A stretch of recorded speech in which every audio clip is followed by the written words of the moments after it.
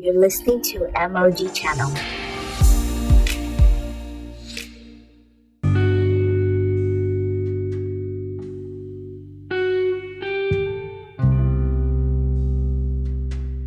Hi guys, welcome to my podcast. This is MOG Channel, where we help you to see real and practical Christianity from God's Word. If you're new here, welcome. If you're returning, welcome back.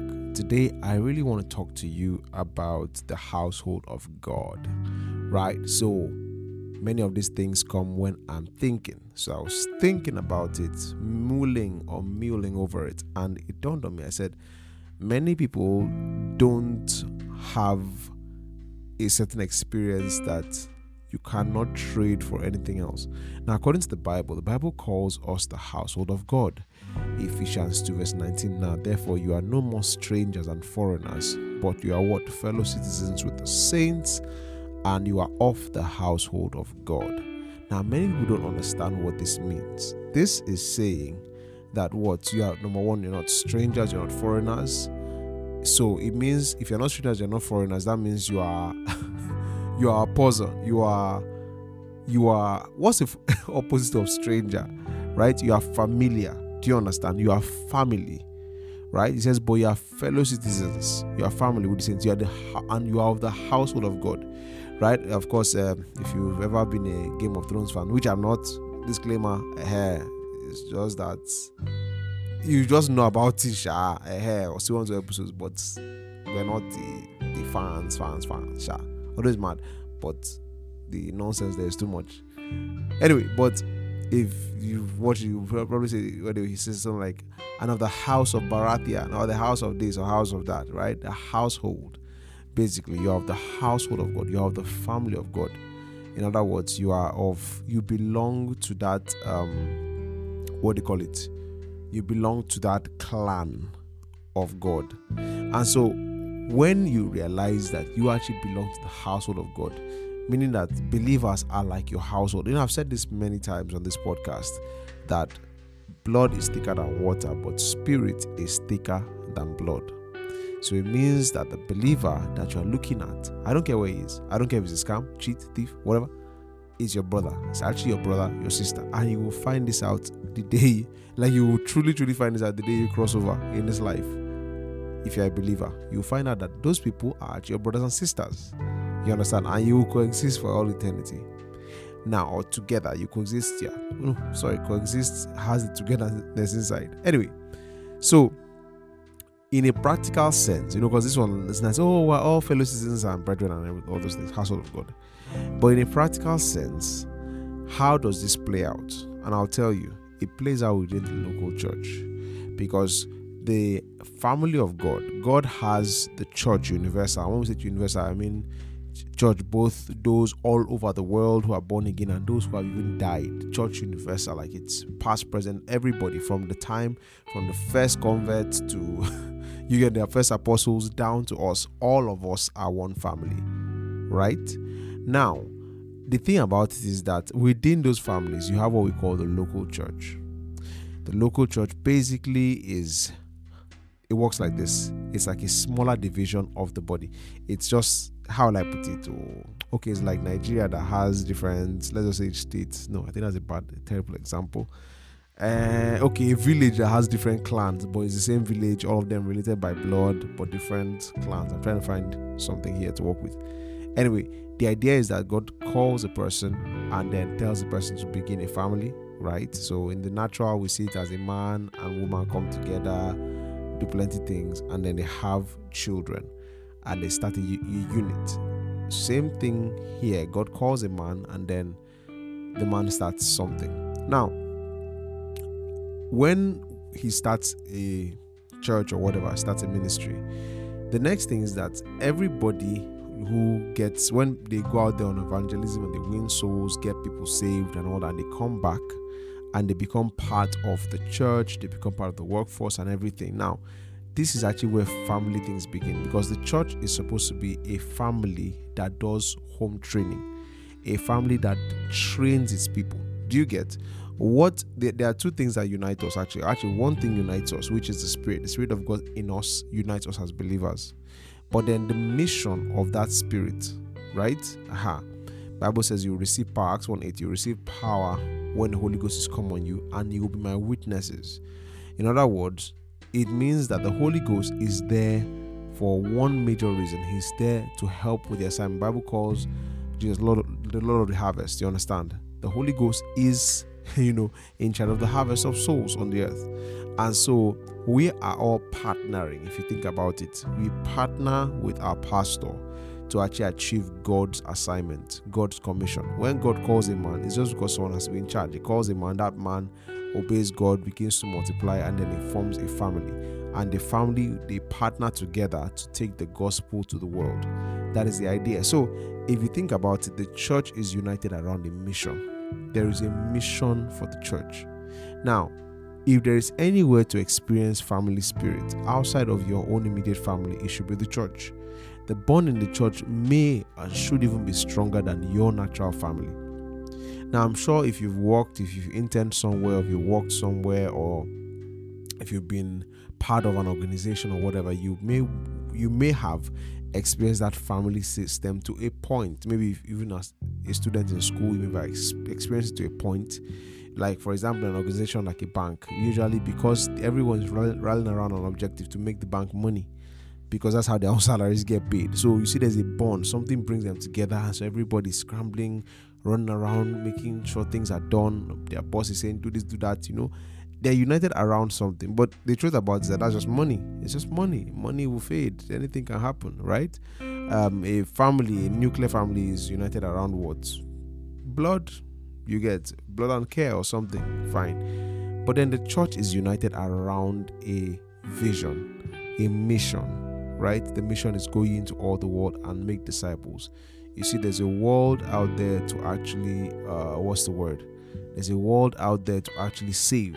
And so God has his teams, his units all over the world, rallying around, coming together to actually go out there and do it. So if you think about it, first of all, there's a recruitment part, which is going out there and preaching the gospel.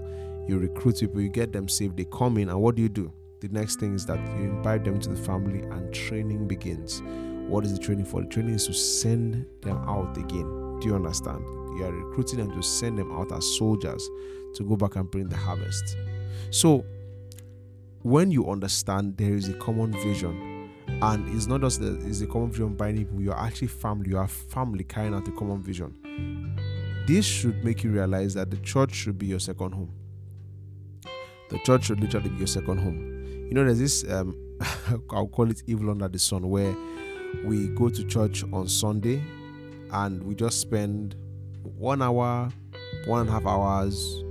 I don't say no time, and you're running home and all that stuff. If you go to a church that's like that, no shots fired, I beg.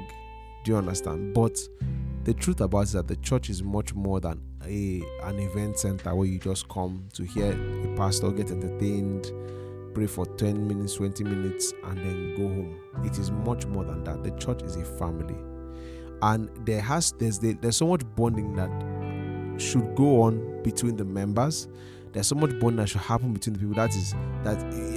You're united around something. Like, how will I put it? There has to be a sense of purpose and family. It should be that you are longing to go. You can't wait to go to church because of the people you meet there, your friends. Your friends should be in the church. There are many believers whose best friends are not in the church. There are many believers whose friends are Muslims, atheists, and different things. Like, they are not born again, they're not saved, and they are friends. I'm talking about close friends, man, my ride or dies and everything. It doesn't make sense, The best people should be within the church. It's a common vision. And not just that, but you should be serving. Many people say, I don't like church. Church is lonely. It's because you're not part of a department or something. You're not doing anything within the church. Go join a department. Join something. Do something you like. If there's nothing you like and the church has a need for you can create a new department. And the pastor, I think that this church needs to have a social media department. And who wouldn't want that if you run it and all that? You get, there's many ways you could serve. Create a unit, join one, find a need. You understand? There's so many ways to reach out and help and all that stuff and serve in the church. You understand? You can get part of its system, get part of it. You get, because let me just tell you how the average church, like at least in my own experience of life, having been part of a local church is. And I mean, even in school, I've really been, ever since my year 2, I've been part of the church, bumper to bumper, back to back. This is how many years now? Let me see. That was 2000 and let's just say more than over 10 years now. Under 9-10 years or so. Yeah, I've been part of the local church, part of it, in and out. You understand? Now, my average week, okay, when I was in school, before I come into real life, when I left school, when I was in school, and I want to say that if you're in school, and that's actually the best time to join the church, that's the best time to serve God. There's just, you will have so much time for God that it's unbelievable. There will be so much you will learn in that period that you may not learn when you're out of school. So my average week probably look like this. Okay, so Monday, go to wherever, you understand, probably you're doing, okay, no, let's start with Sunday. So Sunday service ends, then we called it, no, let me not start from Sunday, let me start from Monday. So Monday is a typical day, you understand. Of course, back then in school, my friends in church were, in my hostel. Other hostels, we see each other, half hour, spend time in each other's rooms and all that. Tuesday or Wednesday was the service, was midweek service. Then of course, wherever you are coming from, you have to come back early, set up, find the hall sometimes, set up the church venue, and then you guys will be there till, it's making service at 6, so that means you should be there by 5. Sometimes lectures end a bit late, maybe a bit late, but you'll be there, set up, and then you have service, and it would probably end by, they will say 8, but usually maybe 9. And if the power of God went wild, man, maybe 10. Do you understand? And so, you may grumble, say, is it not to? No. When you understand it's your household, your family, you won't mind staying. Because what are you going to do? What are you running out to do? So we do that. Then, of course, take new first timers and all that. So Thursday would come.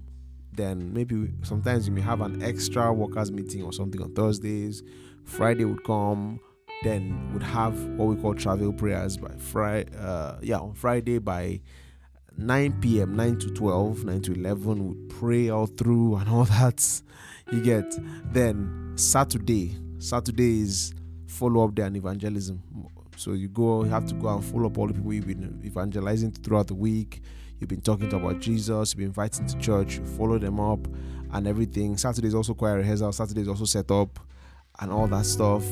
And then Sunday, you now go on Sunday service, you have to wake up very early. You have to go get a bus, park the people or the souls that you are trying to bring to church, follow them up, sometimes run after them, chase them, iron their clothes, do all those things. Come in there, go to church, church may 2-3 hours. After that, you stay for workers meeting. You get workers meeting will last maybe under 2 hours or so, 3 hours. Sometimes you get home in the evening, night, and all that. And some people are probably tired of this in their own churches because they're like, now wow, what is going? Why are we the only church? But the truth is that it's Christ's mission, it's Christ's assignment. If you think about it, when you in an organization, they will actually do worse to you. An organization back to back, bumper to bumper every single day. Some organizations you will work from 7 or 8 a.m. till like 6 p.m., 7 p.m. Sometimes 9 p.m. you're still doing work. You are loaded, exhausted. You will come back the next day, everything. Some of them will take your Saturdays, some of them will take your Sundays too. Are working for how much? 150,000, 100,000. Many times it's not even much. In fact, there's some 80,000, 60,000. They overwork you. They are taking your time, all those things. And the funny thing, after that money, there's nothing about that work that will actually pass this ceiling or roof. It won't pass time. It won't enter eternity, nothing. Do you get? But when it comes to the work of God, you have an opportunity to put treasure for yourself, to build accolades and status for yourself in the afterlife. You understand? You have the opportunity to see souls won, which I think is even the biggest reward. You have the opportunity to see souls won. Because really it's about souls. The engine of the church is about marketing or reaching out to souls. That's the point. So everything we do from morning to Sunday or Monday to Sunday, the teaching, everything, the self-fellowship, all those things, everything we do is around souls. It's around God's assignment. There is no better place you can be than the church. There is no greater family you can be than the church. There is no greater assignment you can ever follow in this life than what the assignment of the church is, and that's the truth. And your pastor is like a father that God has given to you, and he actually has the authority, you understand, to say people should stay longer hours. You get, stay longer hours, do things longer, because your life, the truth, let me say this, there is nothing wrong with your life revolving around the church. I know some people laugh at it and everything, but the truth is there's nothing wrong with it. There's nothing wrong with your life revolving around church. There's nothing wrong with, like, every church is first, every other thing is secondary. There's nothing wrong with that your life is around church. The only problem is when people are extreme, which is that they just, all they do is church and they have no life outside church. They're not doing a business, they're not working, they're not doing anything, they're just there. You get, unless God has told you. I know of people who God told them, you know what, I want you to serve in this capacity, maybe as an admin for the church. I don't want you to work, I want you to be there. There are cases like that. Do you get? But your life should revolve around the church. It should. This need for this new kind of Christianity that we're forming and saying, look, I beg, no time. You just come. Church is 1 hour, pam, just enter. Say, I like it. Short services. So what did they teach you? What did you learn? You get? Is that what teaching? With Jesus, when he sat down and taught, is that how he taught? Just sat down and would teach and teach and teach. One time he taught for 3 days. 3 full days. 3 days. A whole crowd followed him out. Church in the wilderness. For 3 full days. It was later they realized, they're hungry. You get? How about the apostles? How about Paul? Paul taught to a point that one Eutychus guy fell asleep and died. You get? So long services or long meetings are actually apostolic. Spending time in the house of God, spending time in the church, you get being there. Look at how the Bible talks in the book of Acts about how they broke bread together. Let me see if I can find it. Acts chapter 2. Look at how the early church, did their own whatever. Acts chapter 2 verse 41. Then they gladly received his word and were baptized, and the same day were added unto them 3,000 souls. Now see what happened with 3,000 souls, verse 42. And they continued steadfastly in the apostles' teaching and in fellowship, in togetherness. They were always together, and in the breaking of bread and in prayer. So look at this. They were taught together, they stayed together, bonded together, they ate together, and they prayed together. Are you seeing that? So in breaking of bread, in prayers. So if you look at this activity, they were always together. They were usually together. And fear came upon every soul, and many wonders and signs were done by the apostles, and all that believed were together. Look at that. I see we're what? Together. This is the strength. We're what? Together. There's a togetherness we should have. Should be together. Anyone, all of you that want to isolate yourselves, they just say you are an online Christian. You don't know what you're doing. You're together. You're meant to be together in the local church. They had all things in common. There should be togetherness. There should be more time spent with the church. I'm telling you, right? If your pastor says, you know what, this Saturday we're doing 10 hours prayer, you shouldn't start to grumble. I mean, your flesh will grumble, but the truth is you need it to come together as a church and you pray.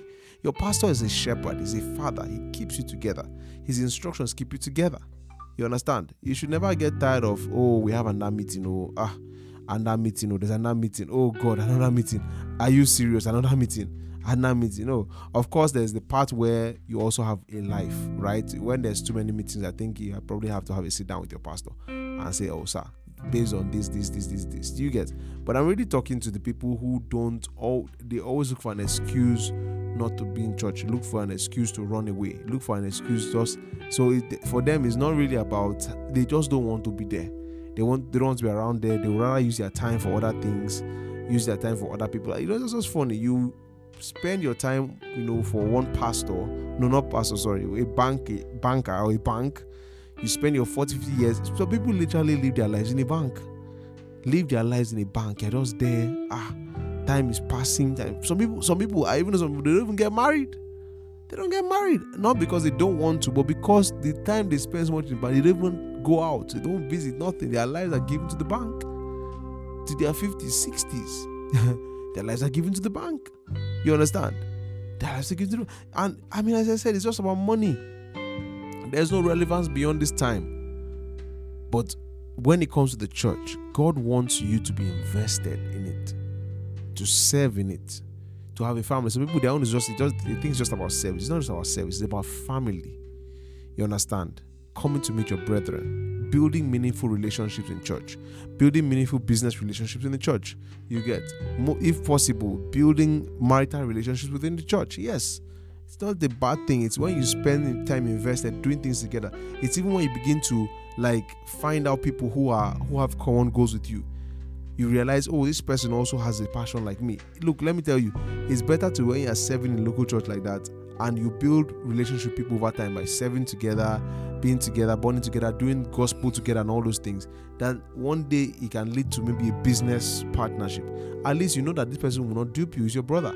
And even if he tries anything, because of the kind of bond all of you have in the church, you get in the proper church, what happens even if the person tries anything? There is a father, there's a pastor in the church, that it can be reported to. There are many of these things. You get, if it comes to a spouse, one of the best places, hands down, to get a spouse is still in the church, or at least around spiritual activities, around spiritual things, because you have the time to observe people, see how they serve God, see how they do all those things. I think, to me, when it comes to getting married, the number one thing is this person's relationship with God. How is it? That's the first thing. Before beauty, and of course beauty is very primary, but even more important than beauty is, what is this person's rapport with the Lord?